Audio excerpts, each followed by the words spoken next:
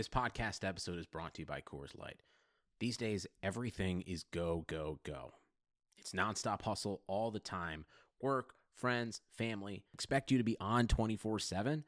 Well, sometimes you just need to reach for a Coors Light because it's made to chill. Coors Light is cold lagered, cold filtered, and cold packaged. It's as crisp and refreshing as the Colorado Rockies. It is literally made to chill. Coors Light is the one I choose when I need to unwind. So when you want to hit reset, reach for the beer that's made to chill. Get Coors Light in the new look delivered straight to your door with Drizzly or Instacart. Celebrate responsibly. Coors Brewing Company, Golden, Colorado. Hi, it's Jamie, Progressive #1, #2 employee. Leave a message at the... Hey, Jamie, it's me, Jamie. This is your daily pep talk. I know it's been rough going ever since people found out about your a cappella group, Mad Harmony, but you will bounce back. I mean, you're the guy always helping people find coverage options with the Name Your Price tool. It should be you giving me the pep talk. Now get out there, hit that high note, and take Mad Harmony all the way to nationals this year! Sorry, it's pitchy. Progressive Casualty Insurance Company and Affiliates. Price and coverage match limited by state law. Take the bass line out. Uh-huh. Go. Let it bump, though. Hello, everyone, and welcome to another episode of the Hardwood Knocks podcast. I am Dan Valley, coming at you this time with my super duper, incredibly awesome times awesome, fantastic, spectacular co-host Andy Bailey. I hope everyone had a Merry Christmas, Happy Holidays with whatever they were celebrating throughout the month of December. I hope you guys are getting set for a new year. 2018 is right around the corner. This week has been all kinds of messed up because of the holiday and Andy and I being so busy. This will be the only podcast this week, but luckily it's going to be an exciting podcast because we have a monster mailbag for everyone that we're going to try and get through. First and foremost, though, I would like to, one, thank everyone again for continuing to listen and following along, but two, please remember to Napa Know-How. This month, at your local Napa Auto Care Center, when you get a premium oil change with a cabin air filter, you also get a $15 mail-in rebate, which means the pros do the job and you get paid. Wait, what? Get your premium oil change and a cabin air filter and save $15 at Napa Auto Care. Quality parts installed by the pros. That's Napa Know-How. Napa Know-How. At participating Napa Auto Care Centers. Offer ends 4/30/19.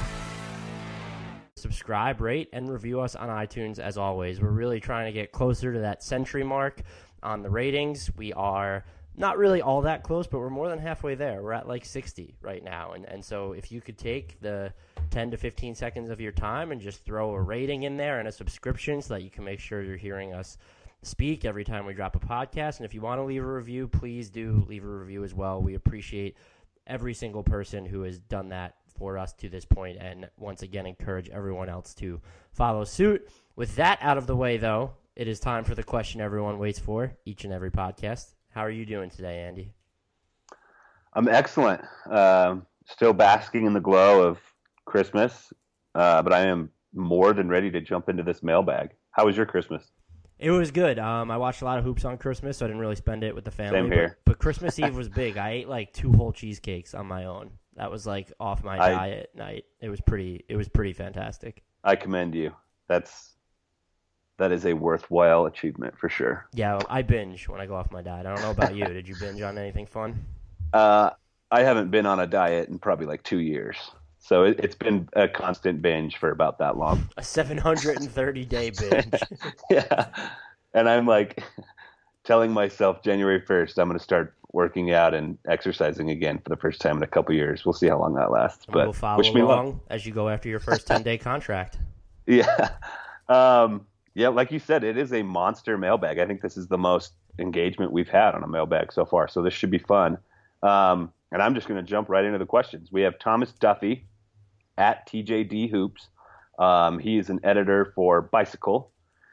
And he asks us, how long before Jimmer, the Mormon Megalodon Fredette, comes back? And I don't know if that's his official nickname, but I dig it. I've got an image pulled up here on Google. The minimum feet of a megalodon, which is a huge shark, is twice as long as a great white. So I'm cool with the nickname. I don't know. Do you think Jimmer Fredette will ever come back? I mean, hey, Gerald Green is back in the NBA. He's on the Rockets. Anything could happen. Yeah. I mean, maybe he pops up. Like, I don't even know, would he pop up in the D-League or Summer League team at this point, or is it just straight overseas for him now? I always was a believer that his shooting could find a place in the NBA, his shooting and scoring, and even a little bit of his playmaking. But I guess at this point, like, how many years has it been? It's been closer to a decade now. 2. Oh, since he was drafted. Yeah, since he was drafted. Yeah. So, I mean, like, 2012. That's a long. Oh no, wait. No, he is. Wrong. He was. I think they call him the lonely god in China. He's got his own shoe deal, so I'm sure he's loving it over there. The only thing I looked up in response to this question is, and I've done this a couple times, J.R. Smith's numbers in China. Oh, God. 34.4 points, 7.4 rebounds, 4.2 assists, 2.5 steals, 49.7 field goals, 46.2 threes, 75.8 free throws. Jimmer Fredette's numbers in China this season: 37.5 points, 7 rebounds, 4.6 assists, 2.1 steals, 44 field goal, 44 3, 96 free throws. So it's basically the same. And I'm with you. I think there could be a place for him if you wound up in the right situation. But like you said, I don't know if that opportunity is going to present itself again. Yeah, I wish it would. Yeah, I mean, we're talking about this would have been his 7th season. He was drafted in 2011. It's just at some point, now he's going to be 29 in February.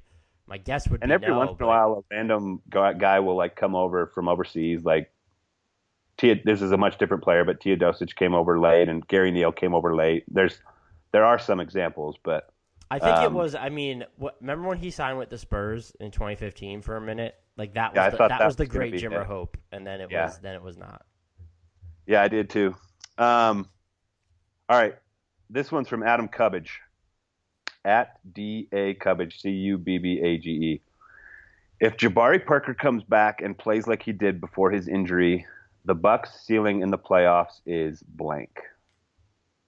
I'll leave it to you.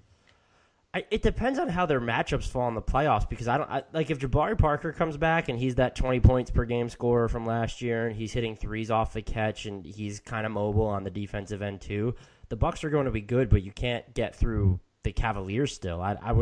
Would you even give them like a 25% chance against Cleveland in a series at that point? So Eastern Conference Finals, I think, is a fair ceiling, but if you have to meet the Cavaliers before then, you're ostensibly not going to get there. The one thing I guess would be kind of interesting to see, though, is if you could run out like a Middleton, Giannis, Bledsoe, I guess Snell lineup, and you put like Jabari Parker at the 5 for that, because that foursome, I think that's interesting too. That foursome is posting an offensive rating of 117.6, defensive rating of 102.8. So they are outscoring opponents by 14.8 points per 100 possessions, and the Bucks are 10-5 in the 15 games that they've appeared in.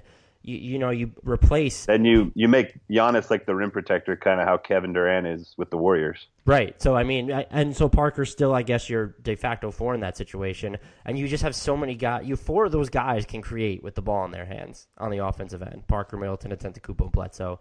And Snell has become like a deadly catch and shoot option. Yeah, he's like the perfect complementary like 3-and-D-er. Like he'll work on the defensive end even though he's not spectacular. So that would be like an interesting lineup. And then you still have Brogdon, John Henson on the bench. All of a sudden it just feels like you're a lot deeper. Maybe if they get Sean Kilpatrick going ever, I really liked that pickup by them, even though people were kind of mad with how they used Gary Payton this season, which I kind of agree when you looked at that contract situation. But anyway, but Parker would certainly elevate their ceiling, but I don't know. I could still see their ceiling being the Eastern Conference Finals right now. Parker makes it more likely they get there. I don't think he makes it much more likely that they'll have the requisite firepower to get past Cleveland. Yeah, my answer is pretty much the same. I was thinking when I read it that as long as they're not on the same side of the bracket as Cleveland, then they can make the Eastern Conference Finals with that team. I think the East, hopefully this isn't like too disrespectful to the Celtics, but in the last couple of weeks, it started to feel to me again like it's Cleveland and everyone else. And I think Milwaukee is firmly in that everyone else camp, especially if Parker's healthy. But like you said, I don't think, especially once Cleveland gets Isaiah Thomas back, I don't think it's enough to keep up with them. They have been so good basically since Derrick Rose went down. They still have their issues defensively, but LeBron is doing things he's never done before, which is insane to say in year 15. Kevin Love has really come on in the last month or so. They're very much starting to click, too. And it's that Dwayne Wade, Kyle Korver led bench unit is insanely good. Even Chetty Osman's developed like a nice rapport at the bench, and all of a sudden he's like getting minutes and deserving them. So it's really tough to see anybody beating them at this point. Okay, next we have Audio B Royster at ADIOBROYSTER. So the Thunder have won 6 in a row and are 12-3 in the month of December. Is it possible Billy Donovan has figured this thing out? And he has a follow-up. Should Houston start worrying? I think it's certain. I mean, some of this is a matter of like, hey, guys are playing a little bit better. Russell Westbrook's finally shooting. He's shooting. That's kind of my thought. He's shooting 43.3% over the last 15 games, which is, again, it's not spectacular, but that's better for Russ. He's getting to the foul line a bunch, 7.7 free throw attempts per game. It just, I don't know. It also helps, I would think, that Carmelo Anthony's attempting under 15 shots per game over this 15-game stretch. He's not shooting well, 40.2%, slashing 33.3 from beyond the arc. Even his free throw attempts have been bad. He doesn't get many of them, but he's at under 67% during this stretch. But their defense is still really good. Patrick Patterson has improved a little bit during this time as well. He's shooting almost 39% from three. It's just they're getting these better performances. Even Paul George, he's still not shooting particularly well from the field, but he's at 47.1% from three over these 15 games, and he's shooting almost 7 3-point attempts per game. I was just going to say the same thing. So go ahead. It just seems the stuff is coming together, and I would like their offense to – it finally feels like they're capitalizing on the amount of talent that they have, but I would like to see some more creative stuff from their offense. I get that Carmelo Anthony is going to have to assume a lower volume role moving forward, and it appears to be working now. But again, it's not like Oklahoma City. I think during this time, what have they been on the offensive end? They are 12th in offensive efficiency, which is good. It's not great. Can you get Melo setting some more screens off the ball, maybe even experimenting with him as a pick and roll diver? Can you do the same even with George and Westbrook? Like, get them to set more screens when they're off the ball, or can you get these guys to make more cuts just to throw some extra layers of creativity in there? That's when I think they'll be at their most dangerous. But the fact that it looks like they're a little bit more balanced now because guys are making shots and the defense hasn't totally suffered as a result of what they're kind of favoring offensively, I don't know that we can say the Rockets should start to worry. That was certainly an impressive Christmas victory, but I think it's possible that the Thunder, and we've talked about this, like the Paul George trade scenarios are always fun, but I definitely think it's possible that the Thunder are still going to comfortably have home court advantage in the first round of the playoffs. Yeah, they look really good in December. I looked up their numbers pre-December and since December started, thinking that, well, maybe Westbrook's shot attempts will be down, maybe George's will be up a little bit, maybe Anthony's will be down. And I did not get what I was expecting. Like you said, Westbrook's field goal percentage is up a bit. It's up about 3% in December.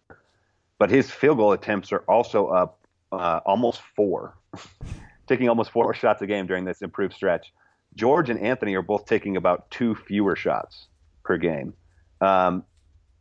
So maybe the answer is just more hero ball from Westbrook. Just somehow he does it more efficiently. I don't know. The one thing that I can point to here that, I mean, I'm grasping at straws, but Steven Adams is taking almost 2 more shots per game, and in December he's shooting almost 70% from the field. So maybe you take a couple inefficient mid-range jumpers from Melo and give them to Steven Adams at the bucket, and suddenly you're scoring a point or 2 more per game. Is that enough of a difference to go from what they were to what they are? Maybe in combination with what Westbrook's doing, but I think overall it's just everybody playing slightly better and just kind of figuring each other out. That's making them a better team right now. Yeah, and I mean their preferred starting lineup has been absurd over this 15-game stretch. 9 appearances, plus 23.9 points per 100 possessions. The other thing that we've kind of seen them do, and this was just, I suppose, a matter of getting everybody healthy, but we're finally getting to see that lineup everyone thought was going to be able to stack up against Golden State or Houston, where you sub out Steven Adams for Patrick Patterson at the 5, and they've been used in 6 games over the last 15, only 18 minutes, but plus 19.5 points per 100 possessions with a top-notch defensive rating and probably close to league average, slightly below offensive rating. It looks like this team can do some different things. I question whether Carmelo Anthony is going to buy into his current role all season. If they're winning, that it's pretty easy to do. And that was a great. Their past 2 wins have been really good. They weren't exactly taking down these world beaters beforehand, but to win against Houston and then to beat up on a Toronto team on that second night of a back-to-back. And even, the Jazz are kind of up and down the season, but that win right before Christmas over Utah, like those are good quality wins from them. And all like fairly comfortable too. Right. So it's just, I still think they're going to be a really good team. I just still feel like they have a ways to go on the offensive end. Yeah, I would agree with that. All right, I'm going to move on to at Joshua F. Beal, Beal. He asks, would you take Jason Tatum over Spida, who is Donovan Mitchell? I think you should start on this one. All right, I'll take it. I'm torn on this question. I think what Donovan Mitchell is doing right now is slightly more impressive because he just has so much more responsibility on his shoulders offensively. Utah just looks – their offense grinds to a halt if he's not doing things, that's just so much to ask of a rookie. When he's not in the game, it's almost painful to watch them play offense. So he's got a lot on his shoulders there, and he's still averaging almost 18 points a game. He's shooting much better than I would have guessed coming into the season. I think the argument for Tatum, while he does have a lot more help offensively on Boston, he is 2 or 3 years younger than Mitchell, and he's a good 5 inches taller. And I think if you're just evaluating a prospect, I think age and height is pretty important in this discussion. So I think what Mitchell is doing at the moment is more impressive. If I had to pick one to sort of build a team around going forward, I think I'm going to take Tatum. That's probably a good way to put it. I like the fact that I'm torn. I mean, I could go either way. Go ahead. I like the fact that Donovan Mitchell has been so much more self-sufficient, and that's not to say that Tatum can't be. It's just he's not in that situation, and he's not, almost 35% of his shots are coming unassisted, of his made buckets, are coming unassisted. Like, I didn't know that. That's impressive. Yeah, so Donovan Mitchell, almost 38% of his shots are only coming off assists, so he's more responsible for the offense.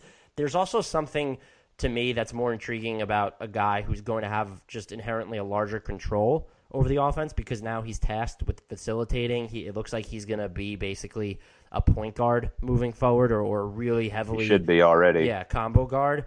I like what Mitchell can do on the defensive end, but Tatum's been pretty good defensively as well, and he can defend 4s and 3s, and he's just that like-sized wing at 6'8". I'd probably want him more moving forward as well, but it's tough just because of what Donovan Mitchell's able to just do in a higher volume role already, and it makes you wonder, hey, if Tatum wasn't playing alongside, Kyrie Irving and Al Horford and even just a little bit like Jaylen Brown helps him with the defensive assignments that they need to handle.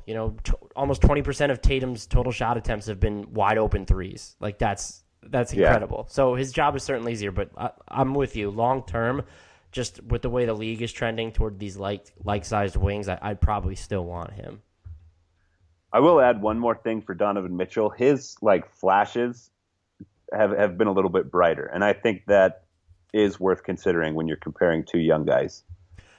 It's also though it's like the flashes that he's shown have been like the 40-point game. That was crazy to see a rookie take over like that, and I don't think we've seen quite that level of flash from Jason Tatum. I'm still probably going to take Tatum, but I think you can make an argument for Mitchell. I think you can too, and that's the other thing about him is yes, there are all these ill-advised pull-ups, but you take those when you look at his role. Like Tatum just isn't asked to be doing that. Like he's going to get higher quality shots in transition with Boston than Mitchell's going to get with Utah. So it's it's tough to pick. And will Tatum ever become a really good passer?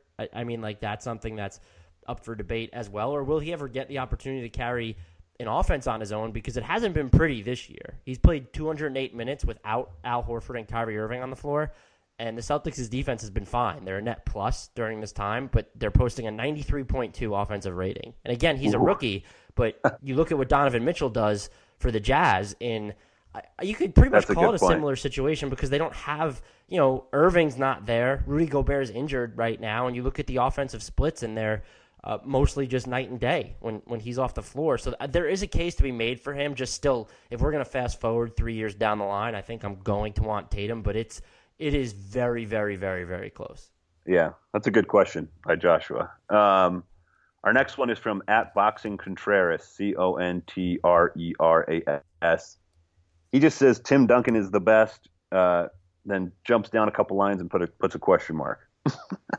So I'll let you interpret that however you want. I'm assuming he wants to say, is he the best power forward of all time or the best center of all time? And it's just iffy territory because Tim Duncan is a center.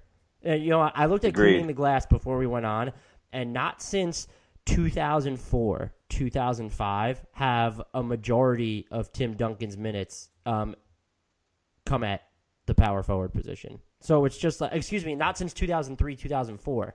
And when you look at Basketball Reference, 72% of his career minutes, according to them, have come at center. It was basically like once that David Robinson era was over, as you said before the podcast, he moved to center. And, is he the best center of all time? I don't think so. No. I think you can make an argument for him at power forward. At center, you've got Kareem Abdul-Jabbar. I think you could at least me personally, I'd probably take Shaq in front of him. You have Shaq. There's also Bill Russell and Will Chamberlain are going to factor into these discussions. He is without question a top 5 center all time, and I would probably just take him. And then maybe this is just recency bias, but I'd probably take him over Chamberlain and Bill Russell too. I would too. He would be a top 3 center for me. So he's here's another way to look at this. Do you think he's the best player of that era, like the early 2000s? There's been a debate between him and Kobe, and I think LeBron is obviously in there too. Well, I'm saying, I'm with you.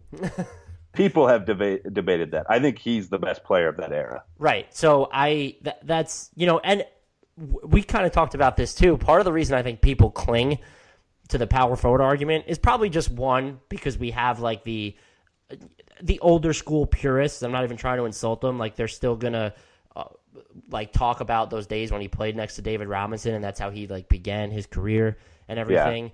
Yeah. And two, it's just easier to argue that he's the best power forward of all time than it is to figure out his place in that pantheon of centers. I agree.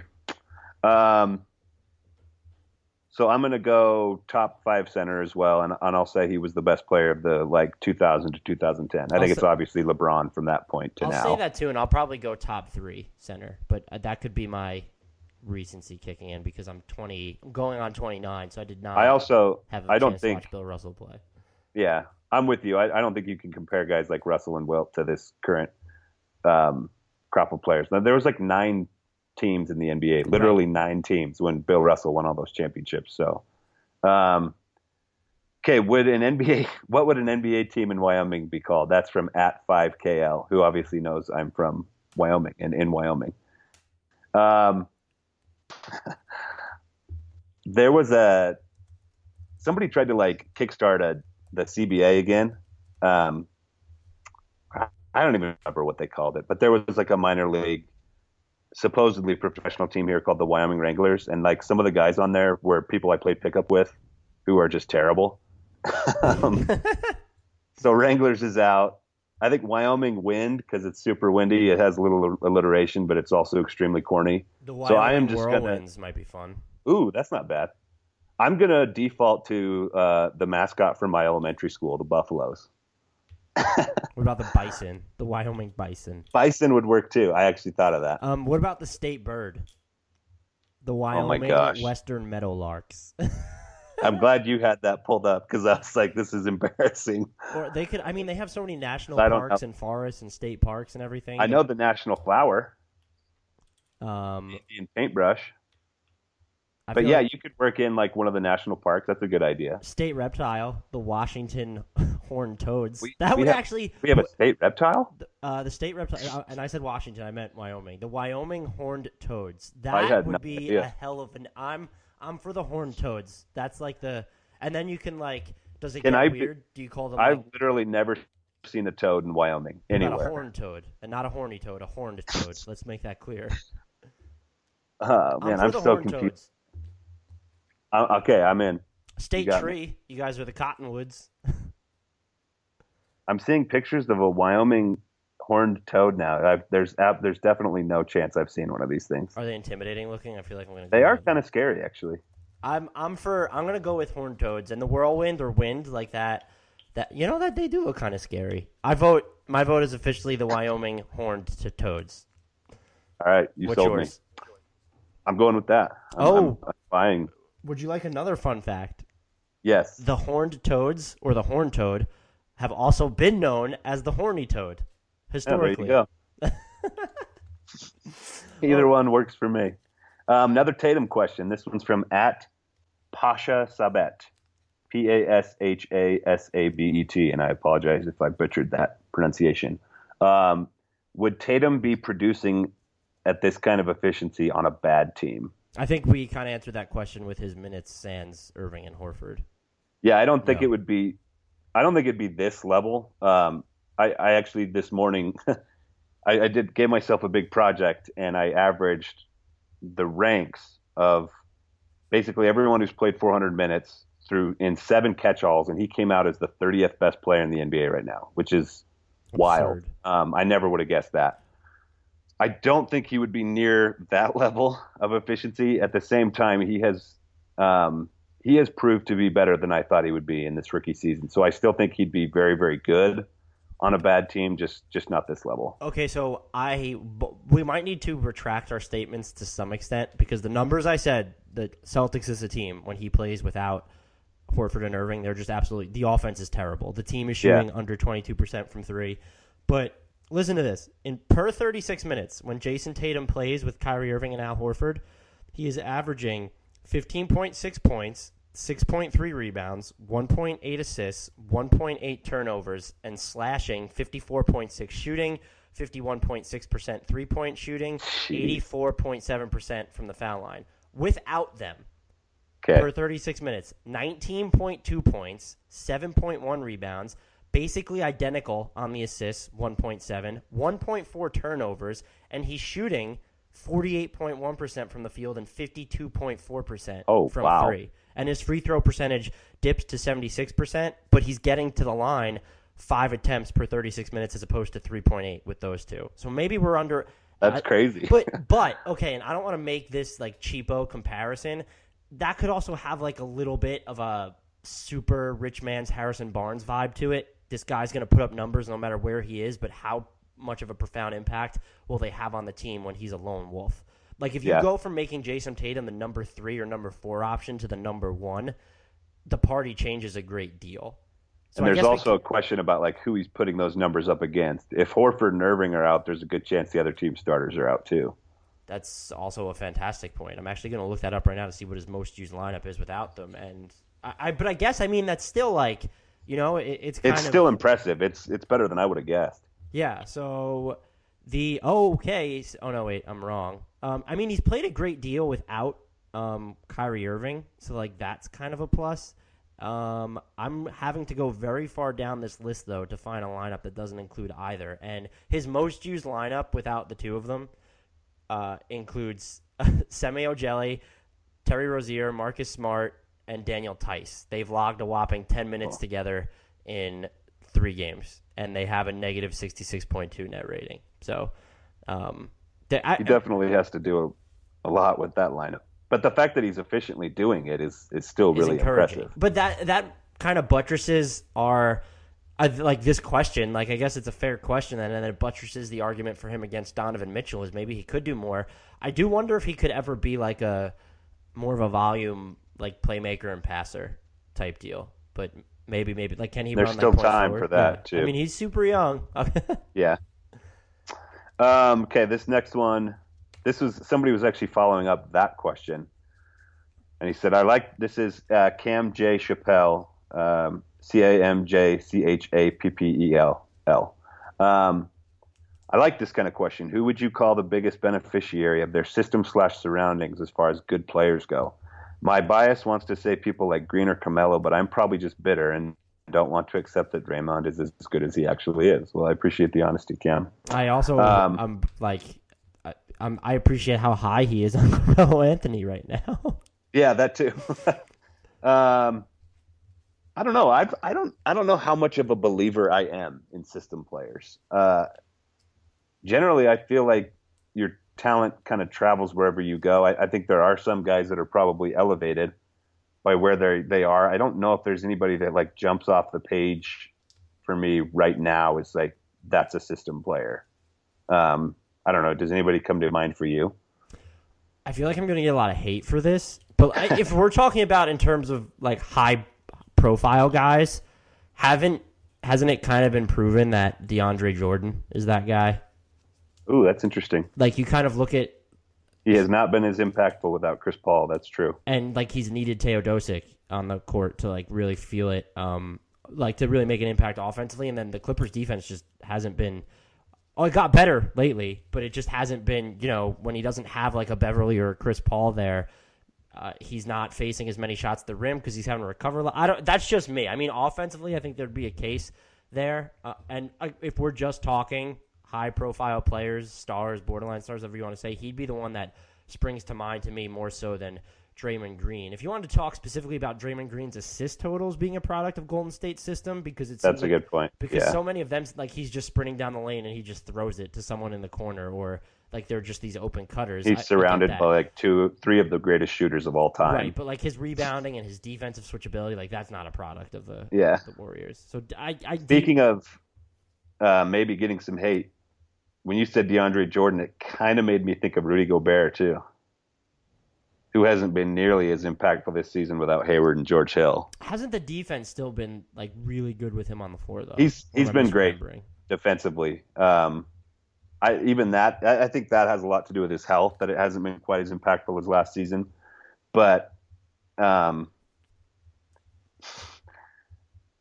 he just hasn't been as good offensively. He can't even he can't catch Ricky Rubio's passes. That's a big problem. Well, Ricky Rubio throws the dumbest speaking of passes, Ricky too. Rubio, maybe he's a system guy too. Now I'm going. Well, there is this question. Yeah, let me throw this question out there to you, since you're the only one who I feel like should be answering this. Why does Ricky Rubio play minutes for an NBA team? Yeah, let's see. Meanwhile, how many followers did you just lose with your Rudy Gobert comments? I don't know. People will be shocked to hear me say anything negative about him. That one was from @mustache_hater, the Ricky Rubio question. I hate the stash is the Twitter handle. I'm fine with it. So my answer to this question is, I always thought he was pretty underrated before this season. I understand, like, the complaints and the worries about his shot are 100% fair. Historically bad shooter. But he did everything else so well. His steal rate was so high. His assist rate was so high.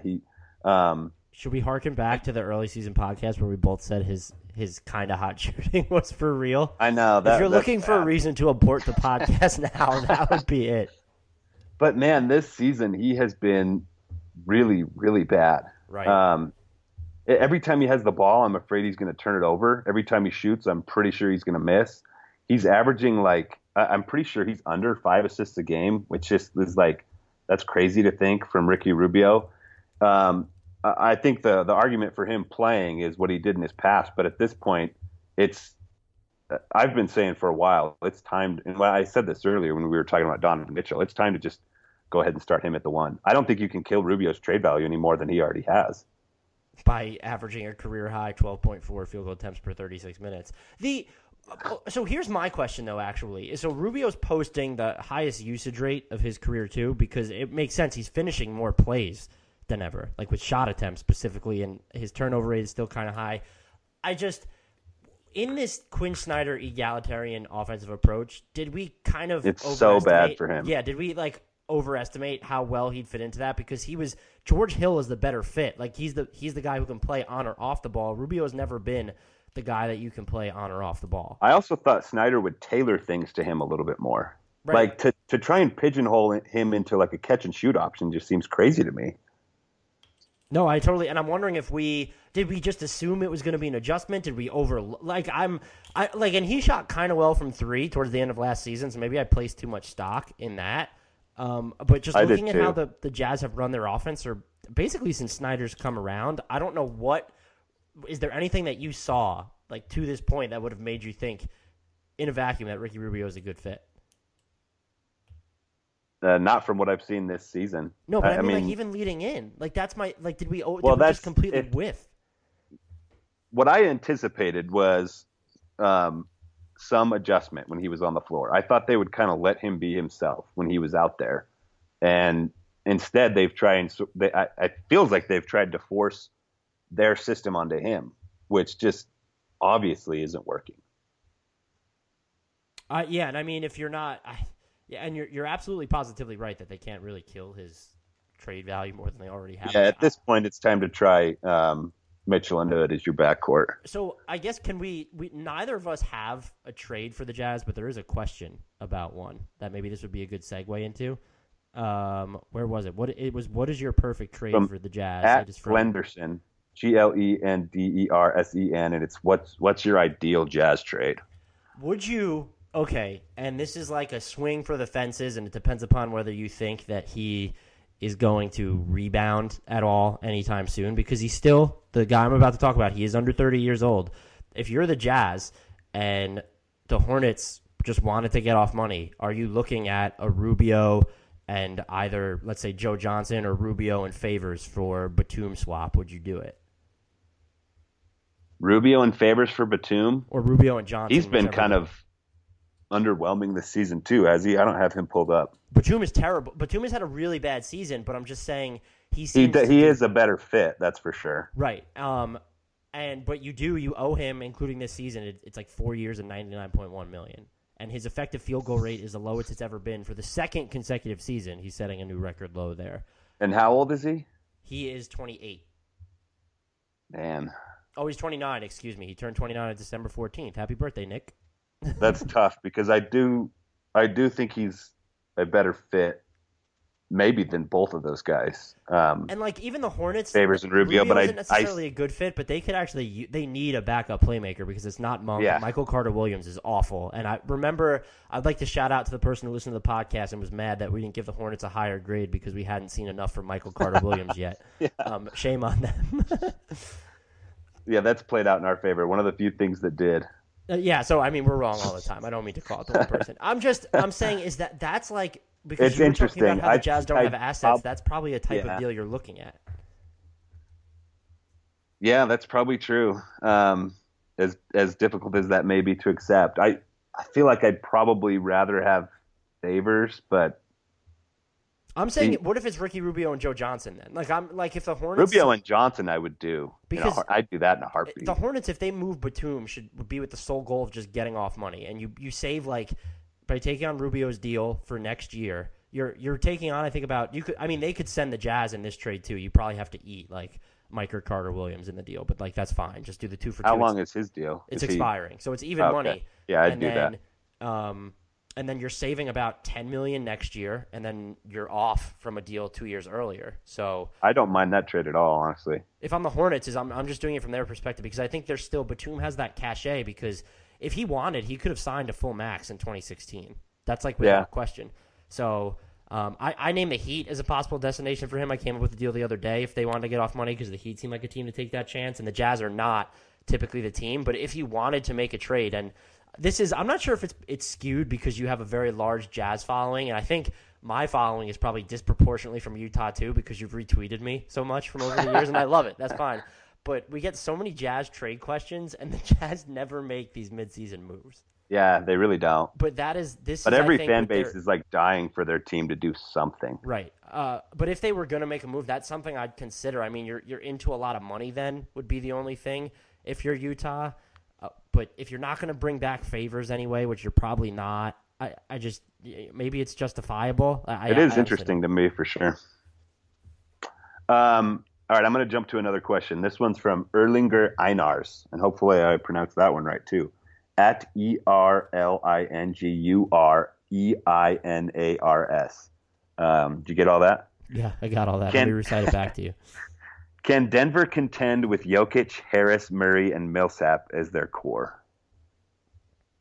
And I think this depends on what he means by contend. Compete for a title? Not right now. I think a lot of that depends on what does Jamal Murray become, and I think by the time he hits his ceiling, Paul Millsap's probably not even on this team anymore. So is Jokic like a title contending centerpiece at some point? I like to believe that he is, but even that is a couple years away, and I think you have to hit on Murray. I think Trey Lyles has to continue to be really good. Gary Harris has to continue to be good. I think a lot has to go right for them to be a legitimate title contender. Yeah, if we're talking, I guess we're probably talking more so next year because Millsap's injured right now, Yeah. the wrist injury. But encouraging when those four guys have been on the floor this year, 236 minutes, which is not insubstantial given that they've only been able to play in 14 games, 111.9 offensive rating, 100.4 defensive rating, plus 11.5 points per 100 possessions. True shooting around 58. That's pretty good. They're a pretty good offensive rebounding, defensive rebounding team too. Like they seem to have a nice combination of, playmaking, their assist percentages through the roof. That's a very versatile core four. It would still seem if you're looking to, let's say just on the Millsap contract, you're like a piece short. And that's what I keep saying about Denver is like you need that wing. And it's not on the roster. It's not. Yeah. That's why I think they need another star. So I'm saying like if Murray becomes a star, then it's interesting. I totally agree. I still think, but my whole point is like even if he does, you have Gary Harris and Murray. Neither of them are really like they're nice sized guards, but neither of them are really 6'7", 6'8" guy. You're not, and it's Wilson Chandler's not it. He's been kind of bad offensively, but his defense has been pretty good this year. Will Barton, I don't think Trey Lyles has been awesome this year. Is he a wing though? He's like that. I was gonna say he's maybe a 3-4, maybe. Yes, and that's like really pushing it. Juan Hernan-Gomez, I don't think is going to work at the 3. They can do some interesting things with, one, they're better set up anyway than anyone in the league, in my opinion, to make a blockbuster trade. I'm talking in terms of both assets and motivation because you look at, the Celtics have more assets, but they have no salary filler. The Lakers have more assets, but they don't want to compromise their flexibility. So the Nuggets, have that motivation. If there's a name that comes on the block that they want, or maybe you can go after, if you added, to throw a name out there, if you added Courtney Lee to that 4-man, unit and made that your 5-man core moving forward, that's a nice mix. You get that extra defense, a nice mix of everything, and perhaps you can contend for a top 3 record in the West. I still think he's another kind of undersized guy though. If he's playing a wing, that's really fair. Even if you went after Kent Bazemore, who's overpaid, so they seem like they need to. They're not even playing Malik Beasley. Basically, they've favored Torrey Craig. I would think even with that core, even on the Millsap contract, if it hits its peak, we're probably still talking about a number 3 seed.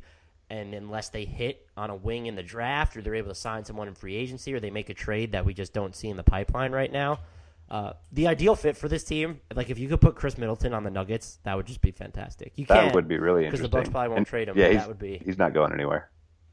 That is interesting. Okay, I'm going to move on to R. Pravato, at RPRAVATO. Do you think it bothers Joel Embiid that he'll never be as good as Andre Drummond? And I wish I could play along with this question, but I'm going to go ahead and say Embiid's probably better now. Yeah, it's just even Drummond's been fantastic. Drummond's this year, been incredible. but yeah, the Pistons are they're better with him off the floor still. That concerns me. I know, and I mean you can break down the splits however you want, but when you look and you see that they're a better. I forget by how much since I haven't looked it up in a couple days, but when he's on the floor, they're 2.5 points worse per 100 possessions on defense with him in the game. Their offense has been better, but they're a net wash, net rating-wise when he's on the floor. So it's just, we can say that last season it was even a more pronounced difference. They were, their defensive rating when he was on the floor last year was it was 108.9, and when he was off, it was 99.7. So you're talking about almost a 10-point differential there. That stuff just bothers me. And Embiid has already proved that he can statistically, granted over smaller sample sizes, and Drummond even said the thing about back-to-backs, Embiid is already having that macro impact on his team, and Drummond has yet to do that. So I don't even think to me, it's not even a conversation. If you want to talk about who's more durable, then yeah, but... I will say that average ranks thing I did today, it has Drummond 13th so far this season and Embiid 29th. But I'm with you. I'm still value over replacement loves Drummond, right? Is that Will loves him this season. Yeah, so he's been good. Yeah, I'm just saying. Yeah, he's definitely been good. I think I agree. I think Embiid's the better player right now. Joe Montgomery. I think he's come at us the last 2 or 3 mailbags. So thank you, we Joe. Appreciate your consistency, Joe. At Joe Montgomey. What's up with the Bulls turnaround? They actually look like a competent team, and I think the answer on this one's pretty obvious. Yeah, Chris Dunn's an MVP candidate. He actually, you bring him up, he has been pretty good this year, but that's not who I was thinking. I've been, we could talk about their offense a little bit, but since Nikola Mirotic has come back, like the defense has been like pretty good too. They're second in defensive rating over their last 11 games. They're giving up 2. They're giving up fewer than 100 points per 100 possessions when he's on the floor, which is really good. And he they've moved him to the bench now, I believe, and he only took, I think it was 4 shots in their win over the Knicks on Wednesday night. It's like a very weird role, but he's been so good. He's shooting the lights out from 3. But again, this has coincided. Dunn was already playing well, and the Bulls' offense is still like kind of worse with him on the floor. When you're looking at overall this season, over the last 11 games, though, I'm looking at it now, I'm sure that's different. No, it's not. Their offense has been much worse with Chris Dunn on the floor. But that's just like it's coincided with you get better performances from Lauri Markkanen has been a little bit better. And like we said, Mirotic. And you also have David Nwaba. You've had Denzel Valentine. Portis and Mirotic are somehow like amazing together too. Yeah, that lineup has been, I think someone tweeted out the other day, aren't they like a plus 15 per 100 or something crazy? It's crazy. So it's just, and they've beaten like some good teams. The Knicks aren't a good team. I watched that game, and just the end of fourth quarter offense from both teams was brutal, but the Knicks can't set up a play out of bounds to save their lives. But the Bulls, they beat the Bucks twice, I believe, in this stretch. They weren't they close with the Cavaliers in that game that they lost? Like, it's just, they're not beating. Yeah, they've been good. Is it just a matter of people not taking them seriously? They're beating like the Sixers. They're beating them. They beat the Jazz. Like, they beat the Celtics. They're beating real teams. And they've capitalized on some of these teams twice. They came back for seconds with the Knicks and the Bucks. So it's, they're ruining their tank. So this is kind of, as far as hot streaks go, this is pretty freezing cold when you look at their big picture aims, which is why I would expect Joe Cali of the Sun-Times said that Mirotic is still open to waiving his no-trade clause, and the Bulls will seriously look at moving him once his restriction lifts in January. And I would expect them to move him because he's not your future. He turns 27 soon, so it's time to embrace the tank. That's for sure. I think you mentioned him as you've talked about him maybe in Portland, which I think is super interesting. Yeah, Portland would be good. What was Washington, I thought would have been Oh yeah, they would be interesting. Because Markieff Morris has not been great this year. No, although Mike Scott has been absolutely... He has been good, yeah. Absolutely fantastic. I don't know what that deal is. You would have to get, if they were getting... Say if they got Satoransky and a first-round pick in that deal, the Bulls... Satoransky's my boy right now. Would they be willing to take on Jan Mahinmi's contract if that's, the compensation that they're getting? That would have to be... that's the Washington Wizards' best way of really getting Mirotic, unless they just firmly believe that giving up Markieff Morris as part of that deal would move the needle for them. So, but Portland would be interesting, so would Washington. I don't know if you get a first-round pick for him on his own, though. He does have the team option for next year, but it's basically a year and a half of Mirotic. Is that worth a first-round pick? And he's never really played like this before. He's not going to have the same freedom on another team. So I don't know. But he's going to be one of the names to watch as we move closer to February 8th. All right, our next one is from @Will Leitner, WILLLEIGHTNER.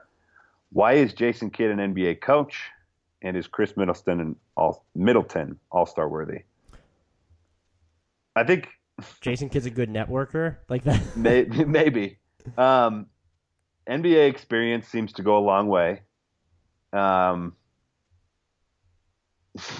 I don't know. Did you catch his press conference the other night when somebody asked him, why didn't Sean Kilpatrick get on the floor today? And he just goes, he wasn't in the lottery tonight.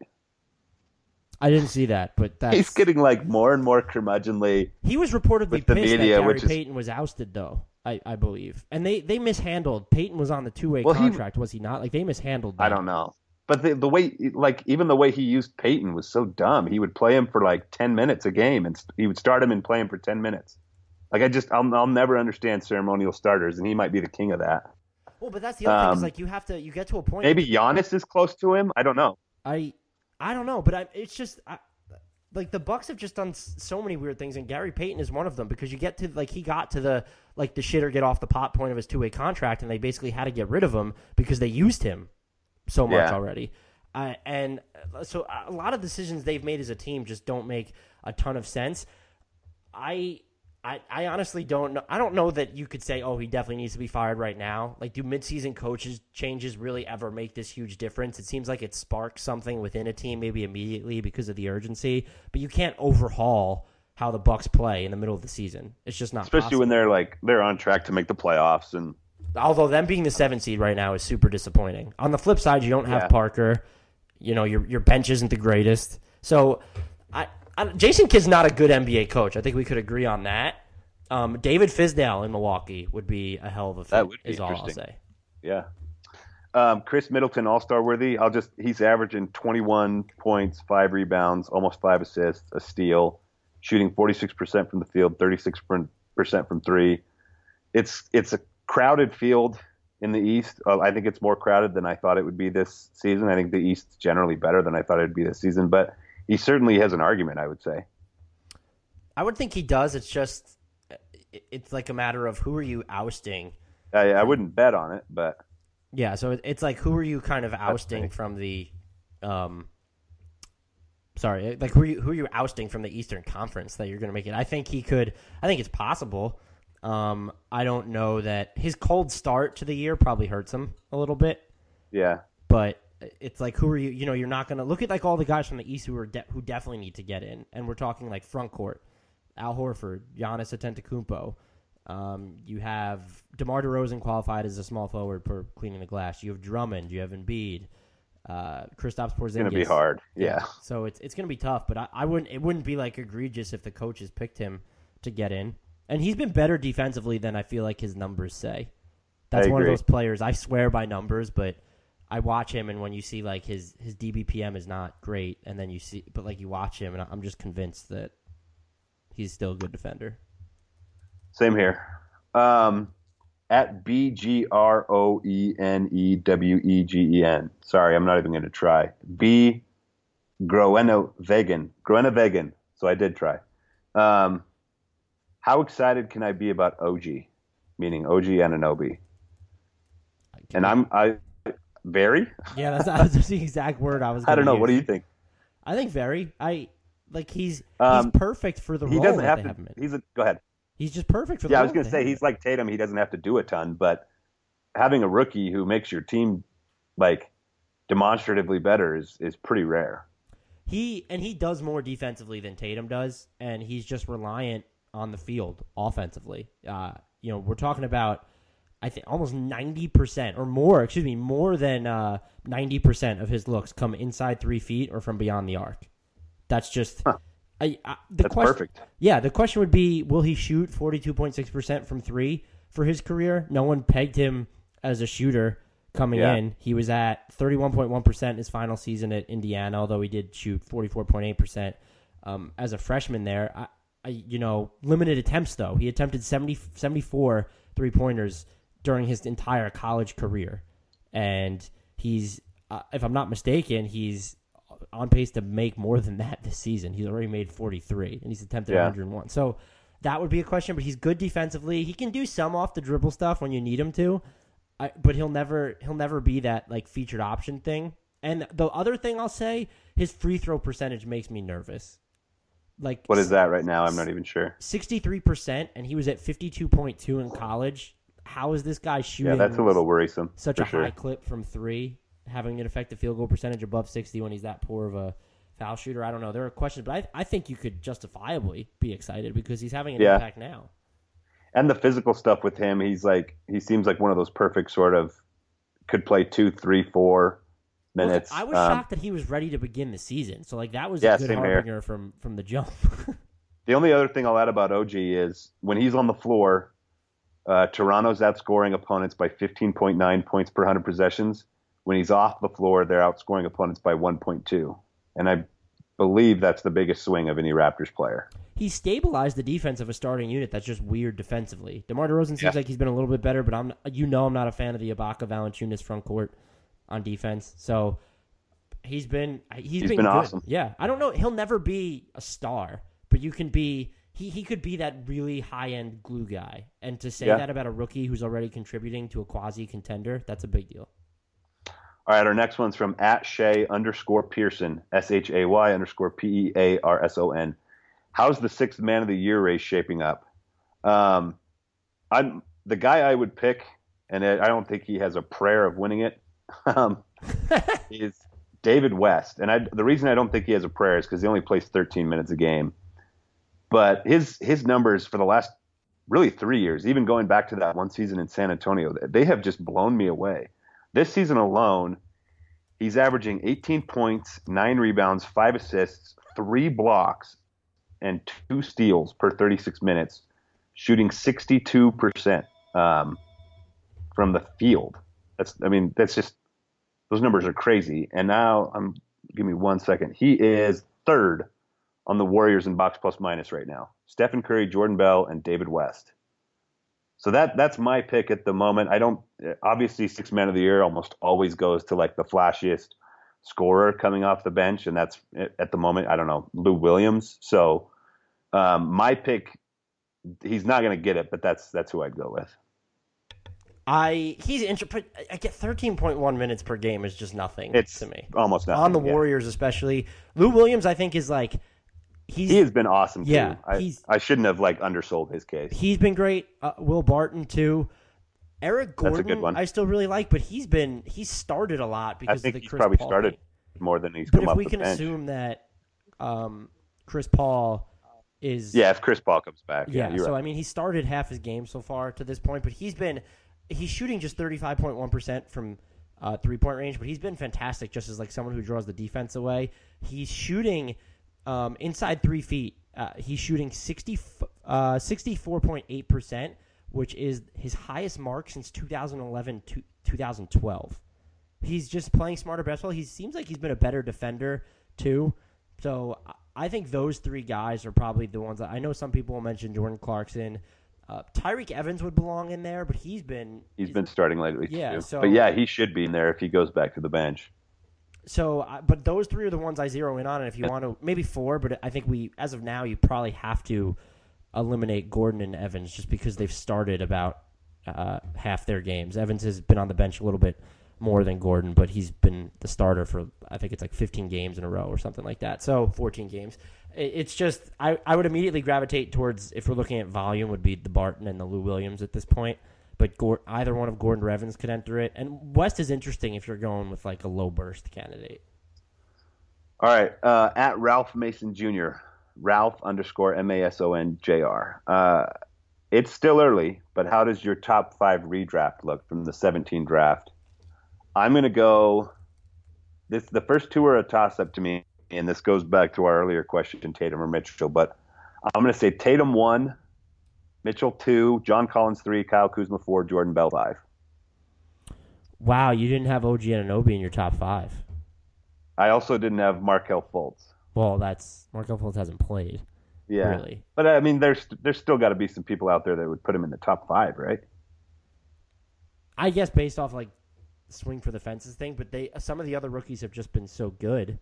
Yeah, I agree. I think I agree with you on Tatum. You had Mitchell 2. Right? Mm-hmm. I'd have Mitchell 2. I had Collins 3rd. I think he's been awesome. I'd probably have Anunoby 3. Oh. And then Collins and Bell seem like a nice way to round it out, I guess. Lakers fans, get at him. Kyle Kuzma, yeah. I'd go Kyle Kuzma 4, Bell 5. I love John Collins, but... All right, that's fine with me. Okay, we're going to have to maybe pick up the pace a little bit on the rest of these. At AERYTHOD, I'll say Arithod. Who is the best point guard in the East right now, Simmons and James excluded? I'll let you start with this one. It's kind of like a it's basically a two-man race, right? It's just between Kyrie Irving or Kyle Lowry. Maybe it's Kemba, but he hasn't been shooting too well of late. Yeah, I'd say it's between those two. I'd probably go. Oh man, I want to pick Kyle Lowry, but I feel like Kyrie Irving's body of work has been just more impressive over the longer haul. He's cooled off in the clutch. The Celtics are going through this like cold stretch. It's so hard for me to pick between them. I want to pick Kyle Lowry. I'm going to go with Kyrie, so maybe you want to balance me out. No, I think I have to just go with Kyrie because he's been absurd mostly offensively. Yeah, I if you're agree. going to get even an iota of defense out of him, that's a big deal. And for the first, 15, 20 games, he was like shooting almost a zillion % pretty good time. defensively. Yeah. And that too, yeah. So I went with Kyrie there too. I think a lot of people would probably still put John Wall in the conversation, but he just has been a little bit off this season. I don't know if it's the knee or what, but he's just not quite himself. I think that contributes to it. The Wizards' shot profile has also been horrid compared to last year too. They got to figure that out. Speaking of Kyrie, though, go ahead. Cutler Harris at Cut Harris 13. Would the Celtics be having this much success if healthy IT traded places with Kyrie? So my initial reaction to this question was yes, because I know Isaiah was a little bit better offensively last year than Kyrie's been so far this year. But I do think even like just getting to maybe neutral defensively as Kyrie has been a game changer for the Celtics. So I would say probably a little bit better with Kyrie. Though what Isaiah did last year was insane offensively. I just think the slight step up defensively with the size and what he can do probably increases this team's ceiling. It'd be pretty close, but yeah, I agree with you. Okay, now we're at Two Saint Takes. Number 2, SAINTTAKES. How many guys in this next draft would have gone number 1 overall in 2017? I will preface. Go ahead. The popular number has been 4, right? Like before Michael Doncic, Porter Ayton, Jr. Bagley, and Porter. Yeah, before he got injured. I guess now it would be 3. But this draft class 17 has been better than I think anybody expected. Right. I mean, how many of those guys are you taking over Tatum, knowing you're of course Fultz, the actual number 1 overall pick? It doesn't look great right now, but how many of those guys are you taking over Tatum? Yeah, somebody who's proven a lot. Well, let's do it this way. Would you take Doncic over Tatum? So Doncic is the one that I'm like pretty sure I would take number 1 overall in 2017. So I think I'm going to go Doncic. And I was going to say, I prefaced this question by saying I don't really dive into the draft until I don't know, May. So it's still a ways off. I feel like you're as qualified as anyone to talk about Doncic. I have watched a lot of that guy. I will admit I have not seen much of DeAndre Ayton, who I've heard a lot of great things about. Yeah, I haven't seen a ton of Marvin Bagley. Go ahead. His horn. Yeah, I've heard Ayton has been. People are in love with him. Yeah. Just from the very little I know, I think Doncic and Ayton probably have the best argument. I think Bagley's probably next, and then Michael Porter, unfortunately, with the back is, I think he's out of this question. Because, like you said, we've already seen so much from guys like Tatum and Mitchell that I don't think we were expecting to see. So Doncic is the only one I'd be sure about.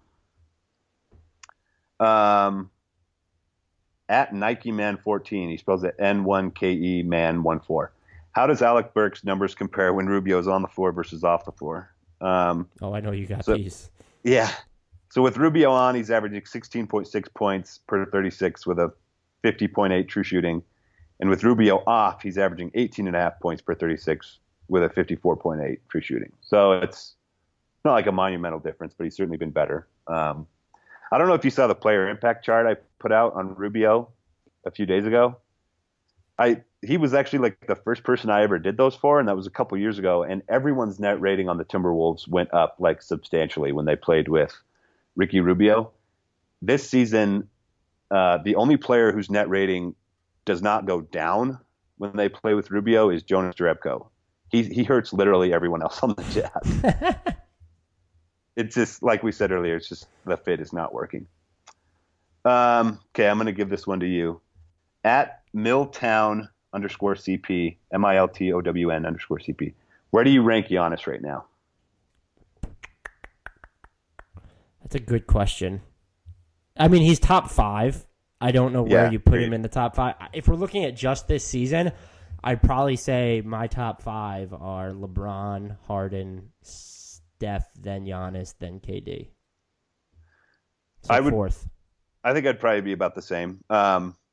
If you're only looking at like this part of this season, I think he has an argument for third just because of how many games Curry's missed. Yep. But if I'm just saying like who are the best players, I think I would have. Yeah, where is he going to end up? I think he'll fourth. I mean, he's definitely top 5. That's not even a question. Yeah, I'm there. At K Tremogli, KIE_TREMOGLIE. Ben Simmons or Joel Embiid?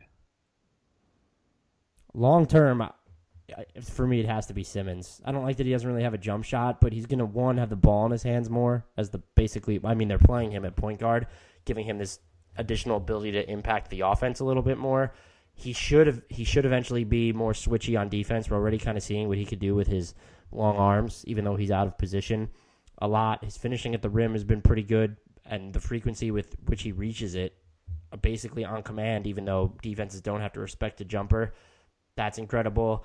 Has a nice polished post game already. Right now it's Embiid, and you can look at the numbers, and just Simmons hasn't really been able to. The Sixers don't play well when it's just him and not Embiid. You give him Redick or Covington, though, and they can kind of play teams to a stalemate. So, again, over the long haul, I think I would pretty clearly pick Simmons. But right now, Embiid is definitely better. And I say this knowing that Simmons has cooled off offensively over the past couple weeks. I think it's Simmons for me, too. I love elite passers. I think Joel Embiid has mostly put the health questions to bed, although he's missed a bunch of games with a back. So I think that has to be... Yeah, knock on something for saying that. We're not even halfway through yet. Got it. It's at least part of the equation, but I agree with everything you said. I think long term, I'd probably...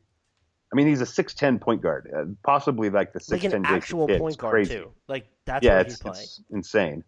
So, yeah, I'm with you. Embiid right now, Simmons long term. Have the Wizards played a lineup of Beal, Porter, Oubre, and Mike Scott, which I think we actually asked that question ourselves in the last episode. Great. At Matt V5, MATTV5. And I looked it up right before the podcast. They've played 2 minutes together. That doesn't seem like enough. Yeah. On a side note, like their starting lineup with Mike Scott instead of Markieff Morris has been like way better than it is with Markieff Morris. Mike Scott's been good this year. Even though the lineup where you had Kelly Oubre instead of Markieff Morris, that's been absolute flames compared to what Morris is doing. Yeah. I don't know what's up with him, but something appears to be off. Mirotic, baby. Yeah. At LanRover0, LANROVR0. Will the Jazz ever figure things out, or will they maintain their defeatist mentality given the injuries and schedule? Wow. After asking that question after what they did over the previous 2 years is like that's kind of an asshole move. Yeah, I don't know about defeatist question. One thing that I've always thought is like a hallmark of the Quinn Snyder era is like regardless of talent, they seem to play pretty hard, and they have gotten blown out a lot lately. But I think with all the injuries, it's fair. In answer to the question, I don't think they're going to be. The more I watch them, it's hard to see them making the playoffs. Even if Gobert's back, I just think there's too many issues with the Rubio fit, and the guy you rely on more than anything is a rookie. Yeah, and OKC's been better, so figure things out. Maybe they'll be better than they are right now, but I don't think they're a playoff team anymore. I mean, I'm completely with you right there. They should fire up the Doncic button. Yeah, it might be too late for them to get into that sweepstakes, but I'm with you. At Jason Dardick, JASONDARDICK, which upcoming free agent do you think the Mavericks should target? You had a good one before the podcast, and I really think it's when you're looking at impactful free agents, it's probably the only one I'd put on my list.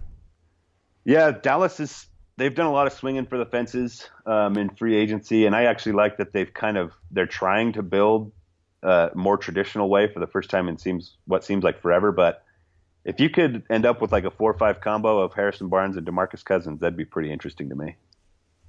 I guess they're in an enviable spot because they're they're not going to have max contract space when they go into the offseason, but they could probably get it pretty easily if they need it, which is a nice, comfortable spot. You could find a taker for Wesley Matthews. Maybe Berea might have played himself into like a trade too, a trade value.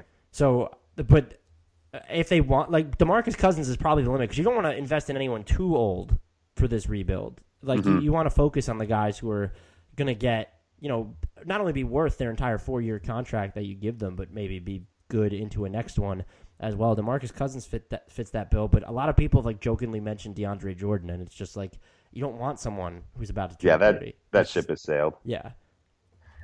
Where does Jordan Clarkson get traded? So this is at Mr. Marshall 254. I came up with a trade that got surprisingly negative reaction, and I was okay with it. Jordan Clarkson to the Hawks for Marco Bellinelli and Dwayne Dedmon, who is injured right now. You told me that before we started recording. I kind of like that too. Yeah, I mean the Lakers, they kind of, with Brook Lopez injured, they could use like another center. We know they talked about the Randall Noel swap at one point. Dedmon, when he's healthy, is a more disciplined defender than Noel. He's showing some 3-point range. If he opts into the last year of his deal next year, you could kind of work around that $6.3 million, or you could trade him away really easily. There are teams that would want him at that price point. And Marco Bellinelli just helps the worst 3-point shooting team in the league right now. The Lakers want to win games, and Jordan Clarkson's an okay shooter this season. He's not great. Marco Bellinelli's hitting more than 38% of his 3-point attempts, and he's expiring. That would be something. And for the Hawks, yes, you're taking on Jordan Clarkson's money, but that money doesn't look so bad this season. You can use another playmaker so that your second-best passer isn't Kent Bazemore. You can bring him off the bench behind Schroeder. I don't know if you want to pay the final 2 years, and I think it's $25.9 million left on his deal. I get it, but he's 25. Like, that's not a bad flyer to take when you're the Hawks. Yeah, like I said, I kind of like that deal.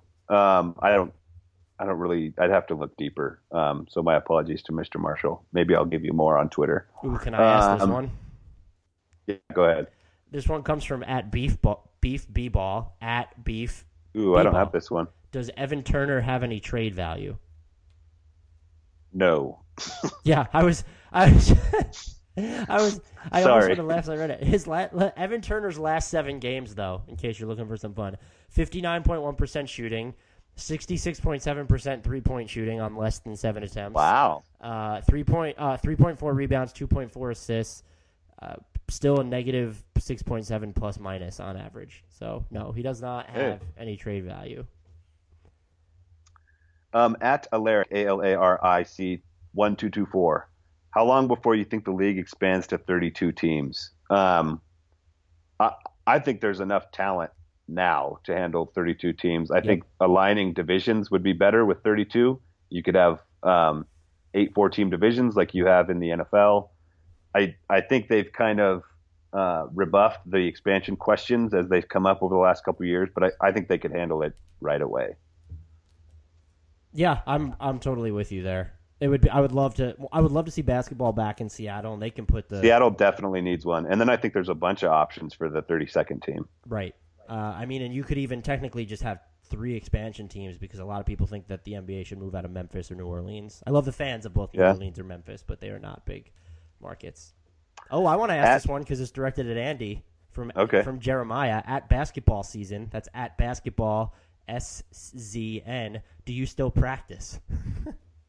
No. This goes back. That question when I said I've basically been on like a non-healthy binge for 2 years. That's part of me not practicing basketball. All right.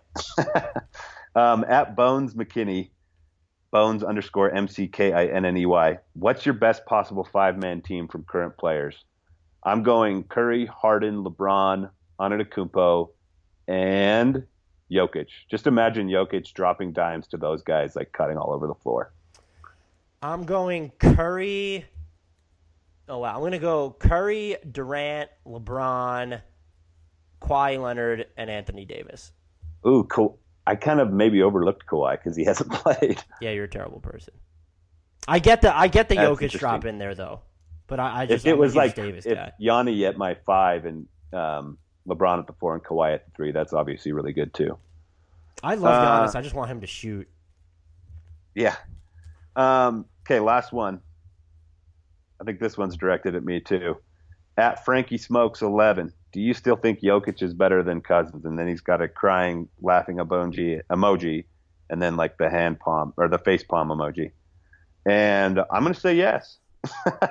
DeMarcus Cousins has insane box score numbers, obviously, but I think beyond the box score, Nikola Jokic helps you win a little bit more than Cousins does. And maybe it's sounding more and more crazy to say that, but I'm still there for now. And, Cousins, he was defending really well at the beginning of the year, and it seems like he's checked out there. Jokic is not as bad as everyone thinks, but Cousins actually seems like he has the potential to be a dominant defender, and is just, I don't want to call it just maybe part of it. Defense is hard in the NBA, so maybe he's just not grasping everything, but I would still say Jokic, too. And he's younger. Here's the one at this thing point. I'll say about Jokic's defense, too. Denver's defense has been better with him on the floor for each of the 3 seasons he's been on the league, and he has a really good steal rate for a big guy. So he's long. He's deceptively long. And he's got really quick hands. We do have another one from Swaggy Porter Jr. at Swaggy Porter. How far is the 3-point line? Not really an open-ended question. It's like 23. We could Google this. It's like 23.75 feet or something. I'm cheating. So it's just under 24. 23.75 is my guess. You're right. I win. I think it's definitely shorter in the corners, though. Yeah. And I don't know what that is. But you were right on the 3.75. Another one just came in. Will there be another blockbuster trade this season? I'm going to say yes against my gut, just because it feels like there's been some craziness. Yeah, but there's already been so much player movement, it wouldn't surprise me if there wasn't.